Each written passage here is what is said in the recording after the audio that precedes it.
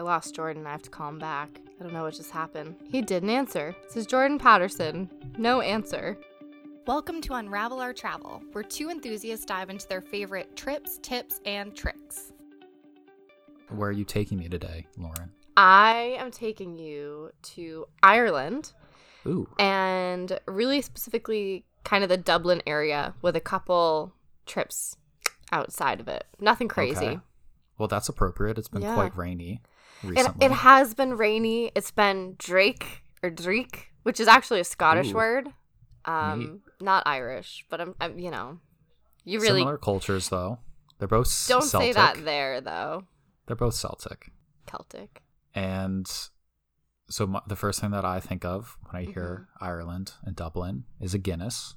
Yes. Did you have a Guinness? So I did. So we were there for like 4 nights and 3 days. It was at the end of my study abroad. So to be honest, when I was trying to remember everything I want to talk about, I had already been abroad, September through, this was the very end of December. We flew there the day-ish after Christmas when my parents came to visit. And it was the first of them we traveled for a month. Everything blended together, And I was actually at my parents' house a couple days ago, and I was writing this up and trying to look through my photos to jog my memory. And I'd be like, Mom and Dad, where did we go? What did we do? So that I could remember. So were you able to figure out the timeline? Oh, yeah. Able to get some more concrete I things did, going? and it helped me, remember. My mom remembered one of the tour guides we took somewhere. So I was able to look up their itinerary and match it with the photos I had. And then I was able to actually then remember the emotions I had there and some of the thoughts. But it did take a little bit this time, which is why we're doing this, because That's horrifying. But to answer your question, yes. I think it was the 3rd day, I believe it was our last day, we went to the Guinness factory. Very cool. So touristy. But honestly, I think it was worth it. I always think of it and describe it as Willy Wonka's factory, but for adults. Because you walk in and it's not a brewery, it's not a pub. First of all, you can get the classic photo in front of the Guinness doors or gates, which honestly are just very cute. But you go in and you're taking elevators up floors. It's very vaulted ceilings with random things hanging, and you basically walk through a whole museum that's partially about beer, partially about Guinness and their marketing. It's just very immersive. It's very interesting. There's a lot of different colors. You walk through almost like a waterfall at one point. So in my head when I play it, it's very shiny. And very whimsical. Yes, so whimsical. And it's really fun. I wouldn't say, I've been on other brewery tours, and this is not that. And I've been to, in Scotland, I went on the Scotch Whiskey Experience, which is a little bit whimsical, but it's more educational. This, I honestly don't know if I walked away knowing a lot about beer or how Guinness is made, but it was fun. It was beautiful. I found my favorite marketing slogan, and I can't entirely remember the background, but they have a bunch of really funny marketing slogans through the years and different images. And there's this this fish on a bicycle, and it actually was a little statue. And the tagline is, "A woman needs a man like a fish needs a bicycle." And I still don't really understand how that connected back to their beer, but I love it. And I tried so hard to find anything in their extensive gift shop that had that on it, and I couldn't. So did you take a picture of it by chance? I don't know if I took a picture of that one. I'll have to look. If I do, it'll go on our Unravel Our Travel Instagram for sure. Good plug. Good plug. I always plug that. So you've walked me through a little bit of the Guinness area. Wait. But how's the beer? It was really good. It was so good. I'm not a big Guinness person anywhere else. I drink a lot of not light beers, but lighter compared to stouts, which is basically every other kind of beer. But stouts are like having 2 sandwiches with your meal or before your meal. So I normally stay away from them, and I went more just because it was an interesting tourist attraction. One of the things that you can do is either with your ticket for admission, you can either go up to this really cool panorama area and get a complimentary beer there, which I'll talk about in a minute. Or what I did was I used the ticket to actually do the pouring experience or pouring academy. And you basically learn how to pour the perfect pint of Guinness. So they teach you, and then you get to do it, and they give you a little certificate and stuff, which I have. So, you know, I'm officially certified to pour the perfect pint of Guinness, which is a lot harder, like, than you would think. And I'm sure any bartenders would know that. So after going through a class, have you been criticizing bartenders that you've seen pouring a sloppy Guinness? Absolutely not, because I also still don't order Guinness in the States. Because getting to your point of, you know, the taste of it, having it not just on draft, but also there in Ireland, it honestly tasted so different. And something they do talk about on the tour is I think the flavors might be a little different depending on the country you're in, but also when they mass produce it and it's not going, you know, literally a mile or a couple flights of stairs out from where it's being brewed, there's certain things that they need to add to try and keep it good and make it last longer to make the journey over to the US or wherever it's going. So it does not taste the same. I think it's subtle differences, but it made a huge difference. It made it easier to drink. It tasted really silky.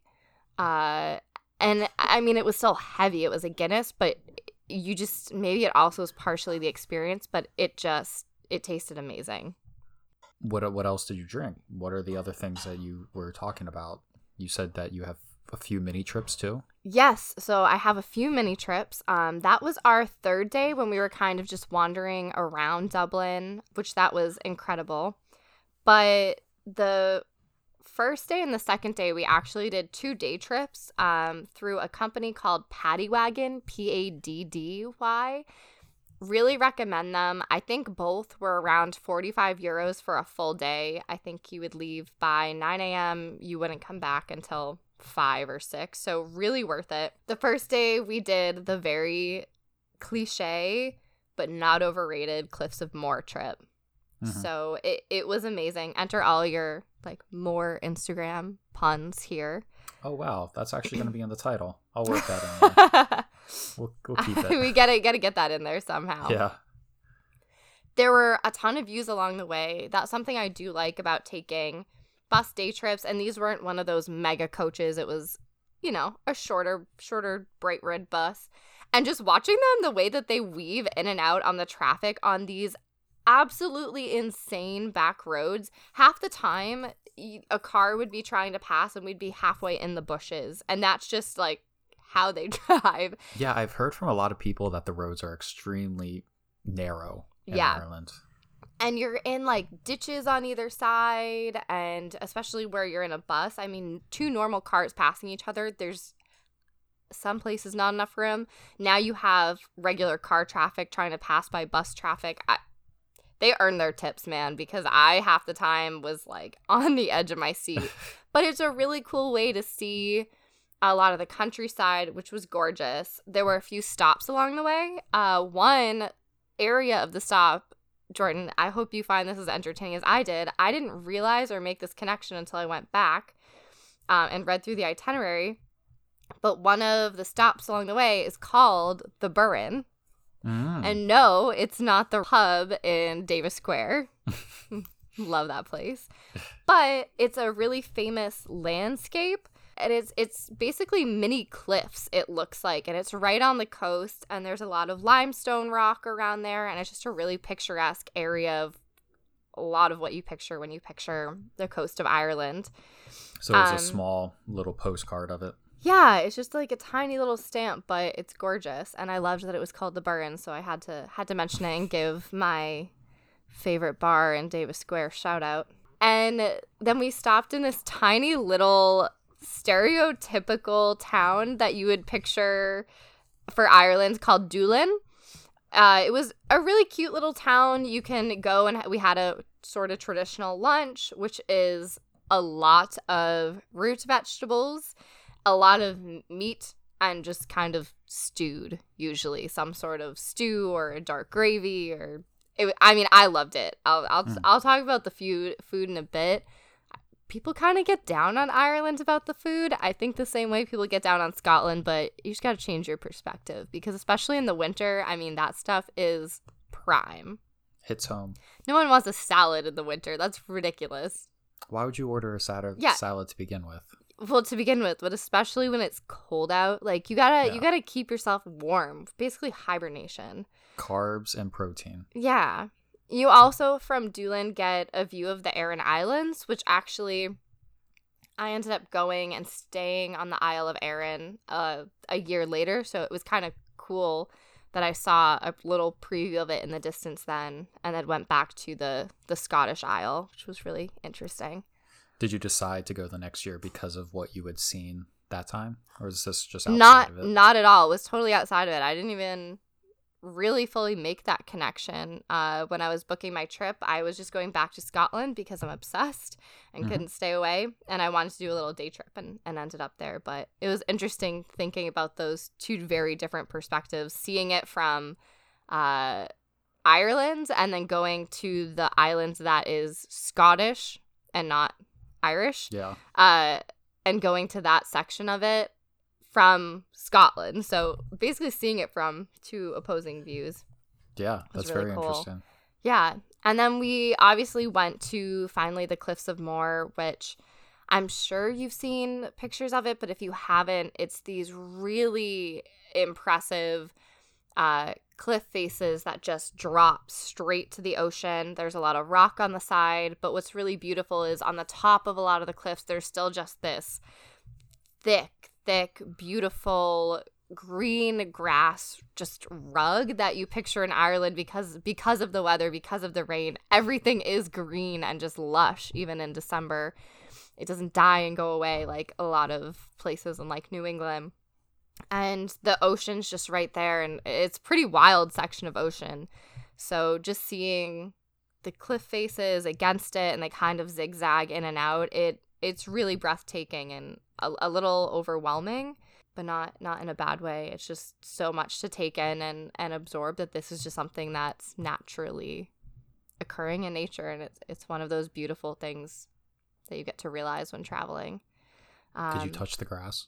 I did touch the grass. I only took one photo and went on the other side of a lot of those picturesque photos you see. People are like on the other side of a fence sort of thing. Mm-hmm. And parts of it are a little bit scary because there is erosion even on the normal path. And if there's rain, it's pretty slippery. We did not let my mom anywhere near. Like, she stayed on the other side of the fence because she is very clumsy. But it was really beautiful, and we spent a significant amount of time just doing the walk there. Obviously, you want to be bundled up if you're there in December on the coastline. But we had a really great day for it, so I highly recommend. It's cliche, but it's one of those things that is cliche for a reason. Yeah, you've got to do it. If you're there, you definitely should. Yeah, well, and then we loved the tour so much, and we loved the guide and that company that we ended up booking a second day because we didn't really have a ton planned. Mm-hmm. And so we did a tour to Kilkenny and Wicklow.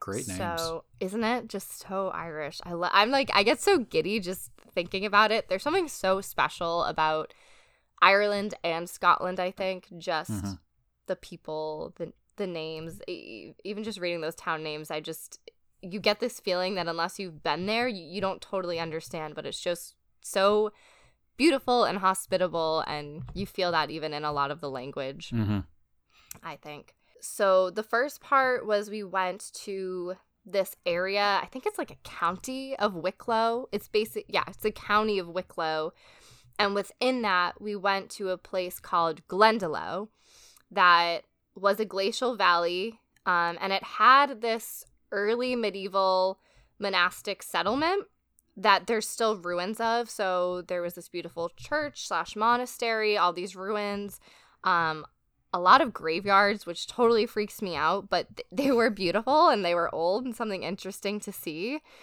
But there were a lot of Celtic crosses, which it was fascinating to really look at and learn a little bit about what some of the medieval settlements in that area were like. And this is one of those sites that is pretty well preserved, that historians have learned a lot from it. And also just seeing the Celtic crosses on the back set of these kind of cobblestone, or not cobblestone, but stone ruins with the green grass. It was like, okay, this is Ireland. The way that I'm picturing it, it's in a clearing. Yes. Is that how it was? Yeah, it is. So there were no trees around, so everything was drawn to the center. So I can post some pictures. The settlement was definitely in a clearing, a lot of it, but this is actually in/near Wicklow Mountains National Park, which there's a lot of general like clearings in Ireland anyways. But here in Glendalough, we actually took a walking path away from the monastic settlement to what's basically called the Valley of the Two Lakes. And along the way, there's a lot of trees. And in one of those tree gaps, or not tree gaps, but treed areas, the Braveheart wedding scene was filmed. So I don't know. Yeah, I love Braveheart. And yes, that's based in Scotland, but the wedding scene, which if you haven't seen it, you can just Google it. It's really beautiful. It's very moving. They're supposed to be in the Highlands of Scotland. Most of the Highlands of Scotland don't have trees anymore because of lumbering. So they're still beautiful and wild, but they didn't have trees like they would have during the time of the movie. And so that's where the wedding scene was filmed, which was kind of cool if you're a movie buff. And then you get to this Valley of the Two Lakes, and they're very nice. They have a little sign that's like Glendalough Picture Point, because if you stand right there, it's this very iconic photo that if you look up Glendalough or Valley of the Two Lakes, you'll see it. And it's these two sort of mountains or rolling hills that form like a valley that almost look like they crisscross directly in front of you. And there's this super still, very clear lake that I believe it used to be, well, it was a glacial valley. So it used to be Glacier Lake. So it makes sense. And I assume you took a picture at the picture point? Of course, I took a picture at the picture point, and it will be on our Instagram. But it really was moving. It was really serene. And again, just a lot of natural beauty that you don't get that feel in Dublin, which is very fast-paced, exciting, music, drinking. And this was kind of seeing a little bit of that other side of Ireland, which was cool. Yeah, so, it seems like you spent a lot of time in the countryside. I loved it. I think it's nice to kind of see both because they're two very different experiences, but both really make up the culture of the country and the people in it. But then two other things we did on that day trip was then we got back on the bus and we wove through Wicklow Gap, which is part of Wicklow Mountains National Park. And it truly is, if you picture Ireland and the rolling hills, this is that picturesque view. So it was awesome. We made a bunch of stops. A bunch more Braveheart scenes were filmed there because they actually did a lot of filming where they pretended it was the Highlands of Scotland in this area, just because it almost is the Highlands, but a little bit miniature, I think. And then, most importantly, for me, the movie P.S. I Love You. So beautiful. If you haven't seen it, just go watch it right now. Actually, stop listening to the podcast. Go watch it. Come back. We'll still be here.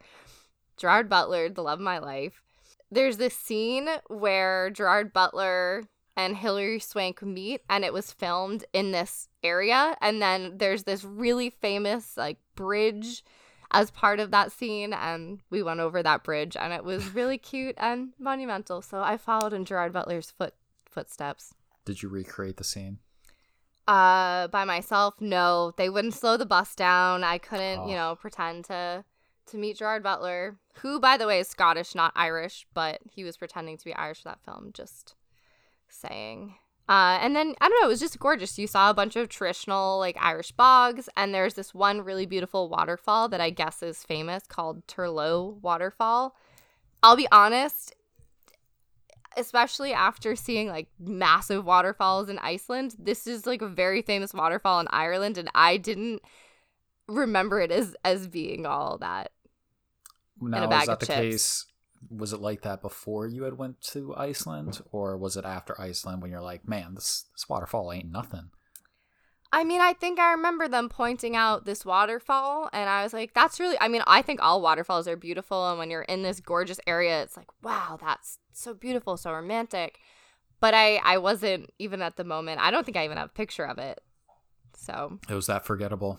yeah, but I'll mention it just in case you're like, I went to Turlough Waterfall, which I'm sure I'm pronouncing that incorrectly.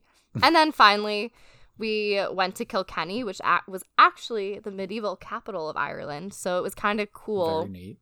Yeah, instead of having it's modern now, but it's still not as populous and fast moving as Dublin. So it had a slower, quieter, more towny vibe. And we pretty much just walked around. I was so hangry. I forgot about that. And then my dad was like, I was like, oh, what did we do in Kilkenny? Like, and I was looking at my photos like, well, you were hangry and you just wanted to go sit in a pub and eat lunch. And I was like, I remember that now. I was very grumpy walking through the streets of Kilkenny. Where did you end up? What did you eat? So I think that's satiated the that's hunger? what there was an argument about is I love pub culture, and when it's cold and rainy and I was hangry, I just wanted to go find like a really cute pub and try a local beer, and we just weren't seeing anything. So we ended up, and my dad is very much like, it's not about the food or whatever, like we only have an hour at this spot, we gotta walk around and see all the things. And I think also because I had been traveling since September for months, I was kind of like, I don't necessarily need to see all the things. So I think we got in a blowout. Kilkenny will never let us back. I think we got in a bit of a tiff, as the Irish might say. Shouting in the streets. Yeah, and we ended up just going to this quick place and grabbing a sandwich. But that did leave us time we went to Norman Castle. We did not pay to go inside because after you are touring a lot of the UK and even just other parts of Europe, you don't need to go inside every castle, just like you don't need to go inside every church. I was going to say that. I've just stopped going into churches now. I will go on in like the first one, or if like if I'm on like a tour or something and we're going to be there anyways, I'll go in. But they all blend together. Truly. If you've seen one. We're very fortunate to be in the position where we can say that, but where we can I've seen enough. Be hoity-toity and be like, I have seen enough European churches made long before our country was a thought. Yes. That's true. But Norman Castle was worth walking the grounds. They were really extensive and beautiful. I saw a bride freezing. That's like what I really remember is there was this couple that was taking their wedding pictures there, and she was just she was so cold. I just wanted to like wrap her up. She was freezing. I can imagine that. Like she would take December? Yes. Oh. She would take the picture and smile, and then they would like put a blanket around her. She was gorgeous. I mean, the whole wedding looked gorgeous, but I was very jealous of that. And then we did see a cathedral there, because we're talking about overrated churches. It's the Cathedral of St. Canice. It's really beautiful. I don't remember going in it. I don't think we went in it, but you know, if you're there, look at it from the outside, admire the architecture. Yeah. So what we haven't talked about, though, is my favorite part of Ireland and what makes me want to go back so badly. And what is your favorite part of Ireland? It's the pubs. It's the night. Truly, though, it's the feel and the nightlife in Dublin, because it's so different than going out on a night in the town in Boston or a lot of other cities, because it feels so homey. Like there's something so different about pubs in the UK and in Ireland, where you feel like you're at home. There's so much wood. There's usually a fire. There's really warm foods. But the most amazing thing is everywhere in Dublin is live music. You pretty much can't walk into a restaurant after 6 p.m. or a bar or a pub or whatever you're looking for and not find live music that beats out probably half the artists on your Spotify playlist. So we went to several that were awesome. My favorite was the Brazen Head, which is also the oldest pub, and it is older than our entire country. So that was really interesting. And we had dinner in one room near a fire, and then we wandered into the live music room. And it was just 4 guys up there, and they're singing Irish ballads. And it basically, imagine when you go out on St. Patrick's Day and it's like, wow, this is really fun, good, like folksy music, and everyone seems to know the words, except that's just Tuesday. It's just Tuesday, and it's so much more talented than that. So it was just amazing. I also recommend, I mean, we obviously went to Temple Bar. You kind of have to go. I did love it. I mean, it's a really different vibe. It is packed. You kind of need to get in there, get a beer, and just squish in. So that seems like the complete antithesis to what you were just saying about what makes a bar in the British Isles great. No, but it's still, no, because it still has that vibe to it. Like, it's still not like out here. It's not like going to our burn in Davis Square and you're like around a bunch of college kids who everyone's kind of sweaty and like hitting on each other. It feels icky. No, but much love to the burn in Davis Square. Don't let that deter you from going, because it's really fun time.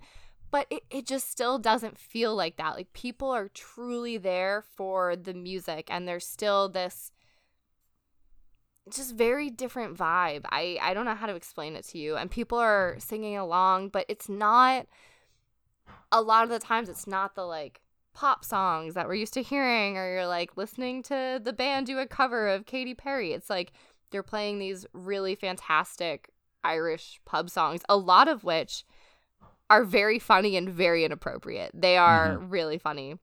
Did you Shazam some songs?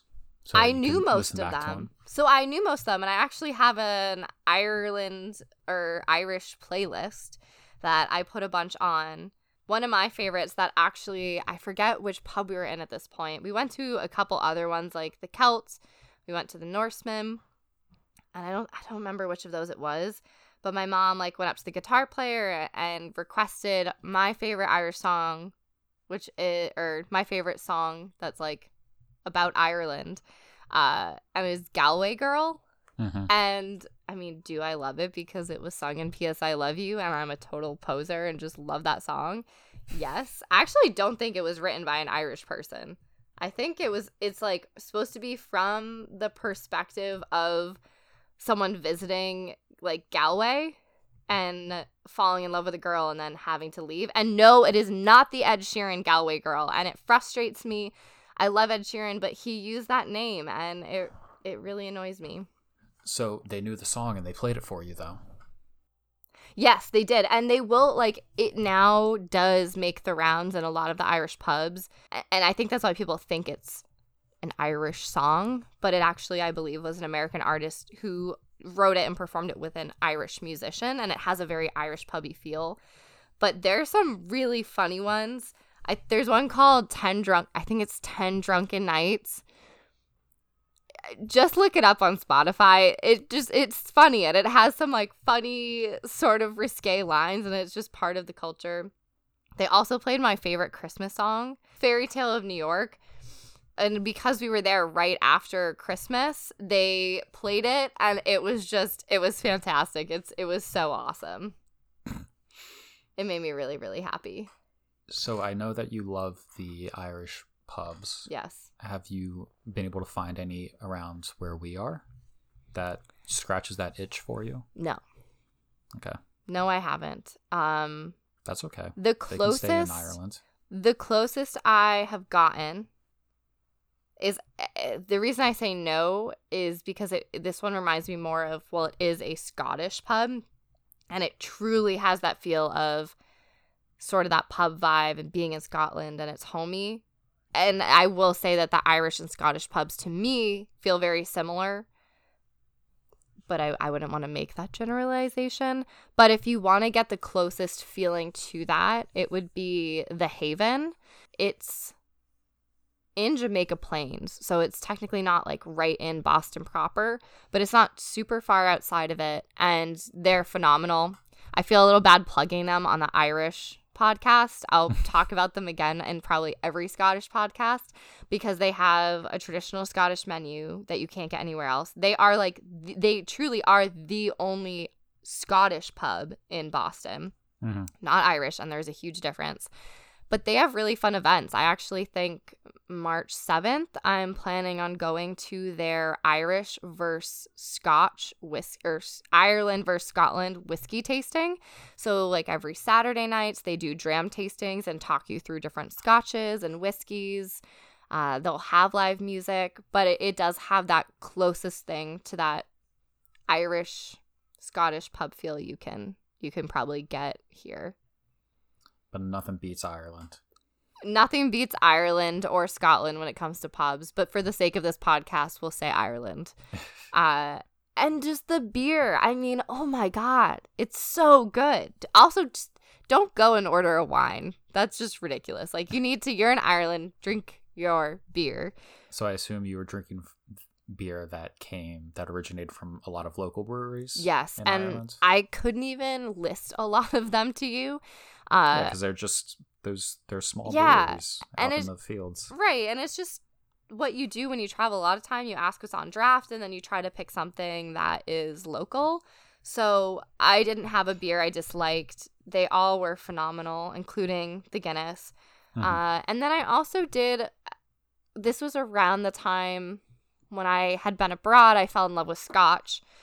And when we were in Ireland, I got a pretty good taste for some Irish whiskeys. So probably a little bit more mainstream. Like, I do really like Teeling, but Green Spot, I think not as many people necessarily know about unless they really know their whiskeys. And I think it's at a pretty decent price point, and it is delicious. So highly recommend. I'm picturing you sitting in an Irish pub with your whiskey, with a fire crackling right next to you. Ugh. And then in another room, a band playing. Yes. Or just put the band like 10 feet away and you've got... That's too loud. Because they're playing acoustic guitars. Like, a lot of times it's just a lot of guitar duets. It was amazing. Yes, that's actually where I want to be right this second.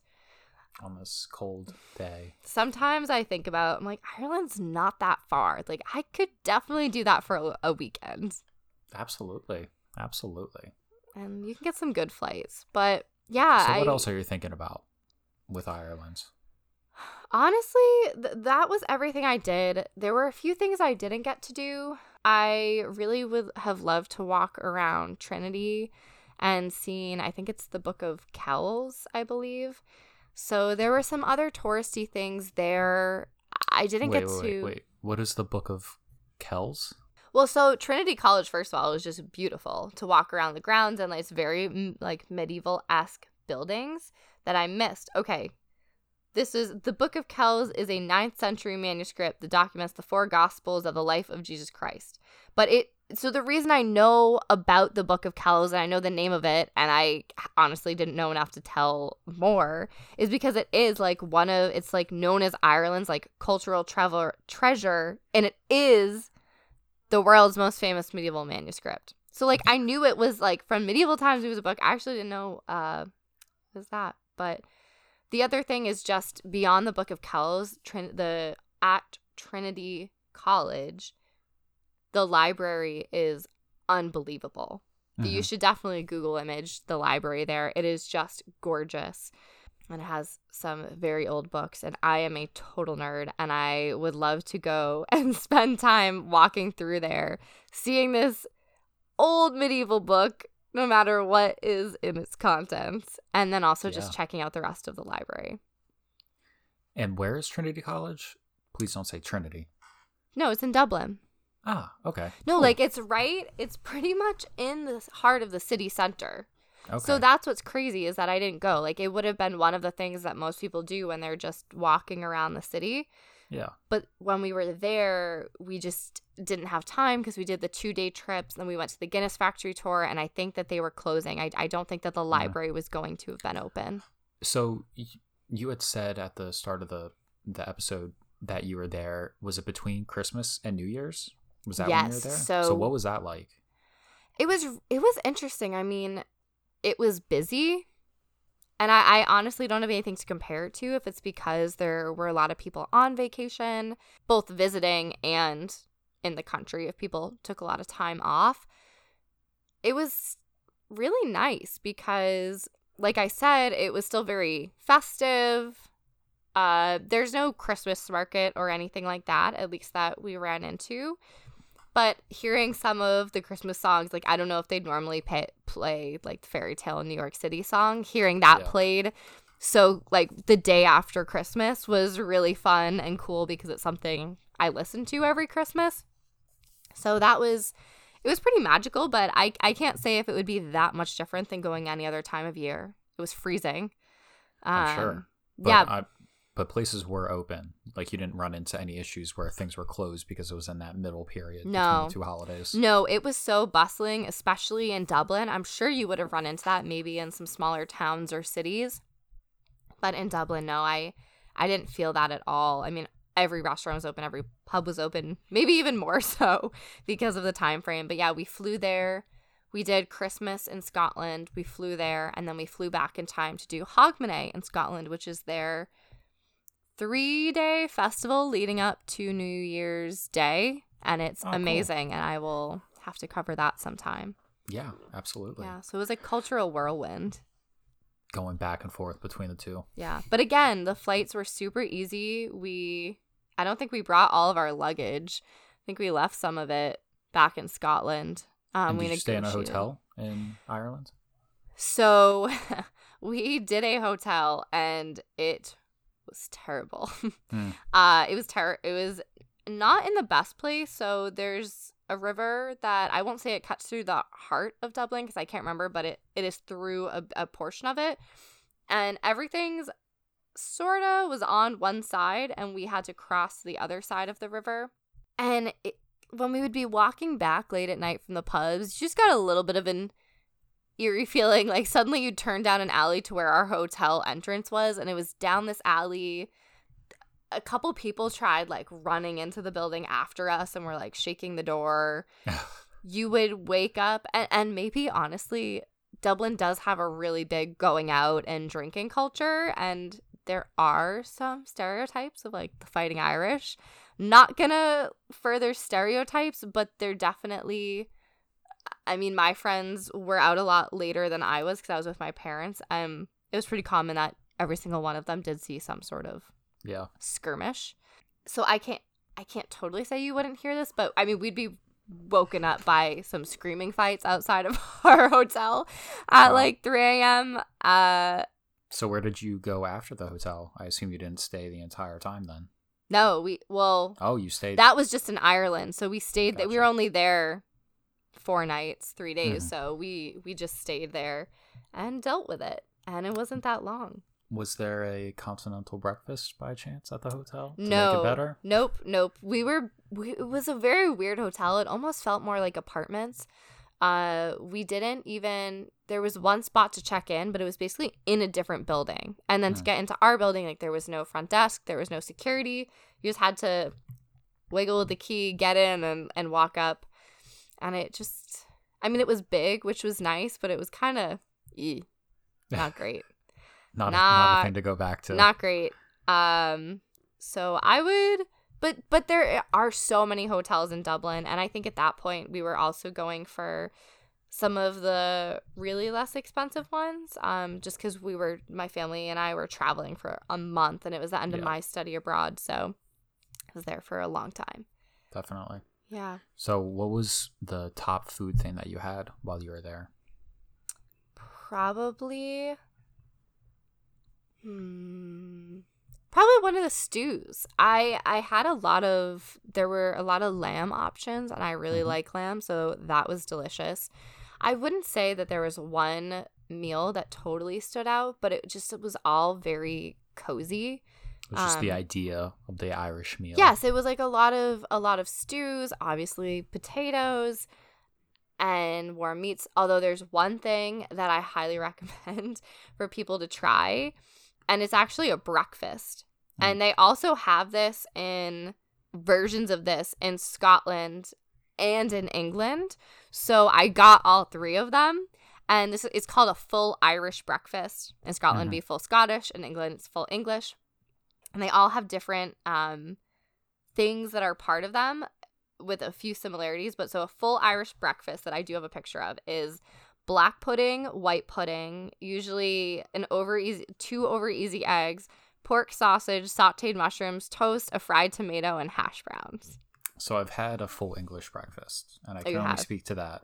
I hate it. I love it. It's too much. It's way too much. I mean, it's a lot. You honestly could share it with someone, but if you want to like sample a little bit of everything, it's so fun. So I don't mean a lot in the food. I mean a lot in just everything happening on the plate. Like I don't want to eat beans at 9 a.m. The beans. Why do I want to eat beans? I never really ate the beans. I'm not a huge beans person. I don't think. Okay, then everything else I can get behind. I don't know if there were beans on the full Irish breakfast, to be honest. I don't have it listed here. I can only speak to the English breakfast. I'll post a picture. I know the beans is a little bit weird, but I love it. It's like a bunch of really weird random stuff, but I actually love black pudding too.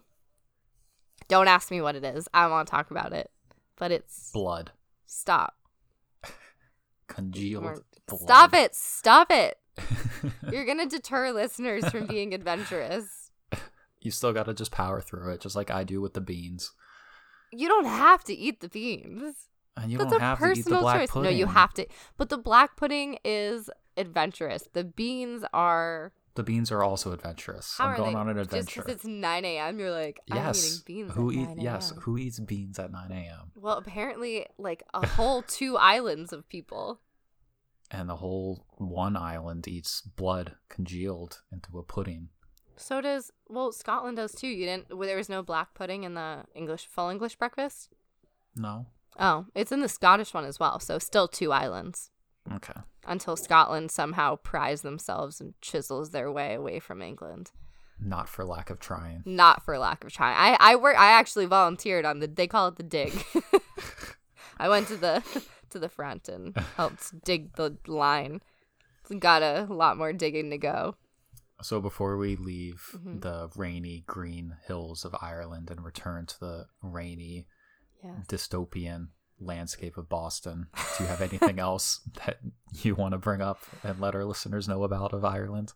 I just think that people should go. I mean, I really want to go back. Maybe I'll organize a trip and I'll lead people through. So I can speak, like, just last year, I know of 4 or 5 different people who have gone to Ireland on vacation. Really? It seems like it's really getting much more popular. It is. I think if you want to dip your toes into traveling, quite honestly, Dublin is the place to start. Mm-hmm. And I'm sort of speaking a bit northeast centric currently, because I'm about to say it's a close flight. Obviously, if you're in California, that's not true. But if you're on the East Coast, or even if you're not, but just want to try somewhere that you're not going to get massive culture shock, especially if you're there for 4 or so days in Dublin. And I can't speak to the rest of Ireland, but you get that taste of travel. You get that taste of another culture. There's fun things to do, but Dublin's a really manageable city. You can take very easy day trips to see the nature. I just think it's one of the best ways to kind of try on your travel shoes. Get out there. Spread your wings. As a treat. A little treat. Let me know if you're going and you want to guide. Lauren is desperate to find a new trip. Just as we asked her last time where she's going next, let's ask her again. So, Lauren, where's your I don't next know, trip Jordan. Friday I leave. I told you this. This Friday I leave for Colorado. Yeah. We know that. I don't know, We're man. I don't know. In September, again, we're still pushing for Machu Picchu. But I might do one before then. I can't go anywhere until June, is what I've realized, though. I can't go anywhere until June, which makes it difficult. I started looking at Google Flights 3 days ago, just seeing what's going on. What's it cost to get to Norway? So you've only got half a year to work with. Cuba. Time's a ticking. Time's a ticking. Well, so wherever I go in September could be my 25th. Mm-hmm. So I'm definitely going to hit my goal no matter what. But I looked at flights to Cuba. Yeah. I looked everywhere. And the tough thing is once it hits June, prices skyrocket. Yeah. Because then it's summer. That's why you don't travel in the summer. That's why I don't travel in the summer. I know, but I can't because of work. Man, work sucks, doesn't it? Ugh, man. I'm not going to say that just in case. I don't know who listens to this. The act of working sucks. The act of working sucks. My work doesn't suck. Underline. So I think in order to get your mind off of things, I think you should make yourself a nice full Irish breakfast. Blood sauce, blood pudding included. And all. I have haggis in my freezer right now. Well, you need to work on which your we'll talk blood about in Scotland. Yeah. pudding. But I was just saying, of all the weird things for you to expect to have like 10 feet from me, I just need to share that it's not so out of the realm for me to find black pudding somewhere. It could be somewhere. Maybe I will. Maybe I'll saute up a little mushrooms, fry a tomato. I don't know how to fry a tomato, really. You don't like mushrooms? I have tried to force myself to like mushrooms on numerous occasions, and I just can't do it. So Jordan's a child. Listen to nothing he says on these podcasts. I have tried. I have forced. I respect that. I have bought mushrooms on numerous occasions and put them into dishes, and I take a bite and I think, wow, this is disgusting. Well, I feel bad for you because you'll never really enjoy a full Irish breakfast. But, Jordan. I'm okay. I have a quick question corner. Okay. What is one of the scariest things that has happened to you while traveling? Minus almost being kidnapped in Kiev, which my dad, did you see the Gmail my dad sent us? I've gotten numerous responses from parents who have berated me for the idiocy that I've done. My dad said that we should retitle the episode like Taken 4. Yes, that would be an appropriate title. Would be. So besides that would be the scariest moment. No, I know one for you. What would be one for me? So I'm thinking scary as like not life-threatening, but just like, oh crap, I could get in a lot of trouble. And I think yours was when like your visa was expired. Oh yeah, that's a yeah, that's a good That's a good story too. So what happened was during the summer before I went to Sicily, obviously I needed to get a student visa, and to do that you need to work with the country of the embassy of the country that you're going to. So I had to work with the Italian embassy on numerous different occasions, get different papers. I had to go to Boston because I was living in Providence at the time. I had to go to Boston on like 3 or 4 separate occasions, and I didn't have a car to get things sorted out. And it was awful. It was everything awful about working with the government times like 10. And every time I would leave, I would just be pulling my hair out because something just didn't go right. They weren't understanding me because they were looking for me to have proof of the flight that I was leaving. And the issue was that my time in Sicily was going to end in mid-November, but the proof that I was leaving the country, which they need in order to give you a visa, was a month later in December because I was staying longer as a tourist. So I tried to let them know this, and on numerous different times, and they just didn't understand. They just didn't get it. Something happened. They just didn't get it. So I get my visa 2 weeks or so before I leave, and the date that my visa ends is the date that my studies ends, which is a month before I leave. And I'm like, well, that's not good. So I don't worry about it right now. So I get to Italy. This stressed me out so much. So I get to Italy, and I have a grand old time, wonderful time. Mm-hmm. And then in November, when my time is about to end there, I start realizing that, oh yeah, this is probably something that I want to start dealing with. And so at the time, I didn't know what the impact would be. Like, what would happen? What's going to happen? Can I leave? Am I able to go to other countries? So at a high level, the way that immigration and traveling works within the European Union is that there's an agreement called the Schengen Agreement, which means that tourists and citizens can travel between the different countries without a visa as long as they've entered the EU. Once you're in, you're good and you can travel. So as long as I stayed in the EU, I would not have to go through immigration or customs, which means that I didn't have to worry about getting caught with a visa that was expired. But you weren't supposed to be there, and you would have been sent packing. There was a possibility that I could have been sent back. Mm-hmm. So with that in mind, I had a few different options. And a disclaimer to begin with for this is that depending on what passport you have a degree of freedom and the things that you can kind of get away with. Having an American passport, this wasn't really that big of an issue. At worst, I could be sent back, deported, which wouldn't be good. Still not great. Yeah. At the very worst, like deported is one thing, but at the very, very worst, I could be deported and then have my be on a blacklist for a few years to go back to Europe. That would have been devastating. Yeah. We probably wouldn't have this devastating podcast. For me. So with that in mind, I was scouring the internet trying to find what I could do. I was also trying to get in contact with the United States Embassy in Italy, of no help. I was just getting emails to different places, just wasn't really helping at all.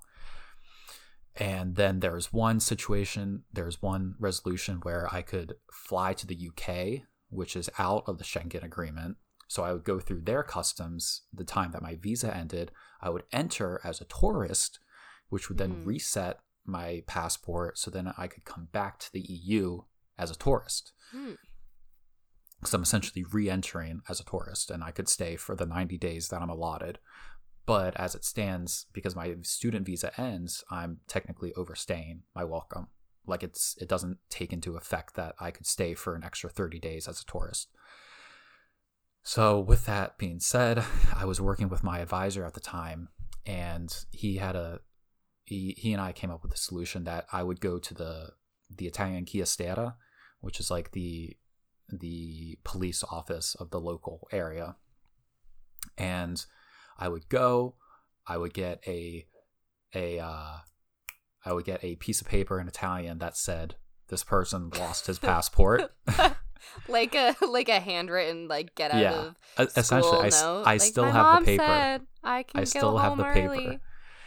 And it was basically saying that he lost his passport, and this is the paper signifying that we know he's here, but he's leaving. He has his flight and he's okay. Getting that piece of paper was in and of itself an experience, because as part of doing this, I had to play a part of stupid American. I lost my passport. Yeah, of who I lost my passport. And at the time, I speak Italian, but my advisor said, you don't speak Italian. Because I had to play the dumb American. And his advisor was Italian, just. Yes. So I was understanding everything that he was saying as he was going about doing this. And it turned out great. The police they were very nice. They gave me the piece of paper. They said, just show this if anybody asked. While I was there, though, I came to realize that I broke another rule that I should have done when I was there.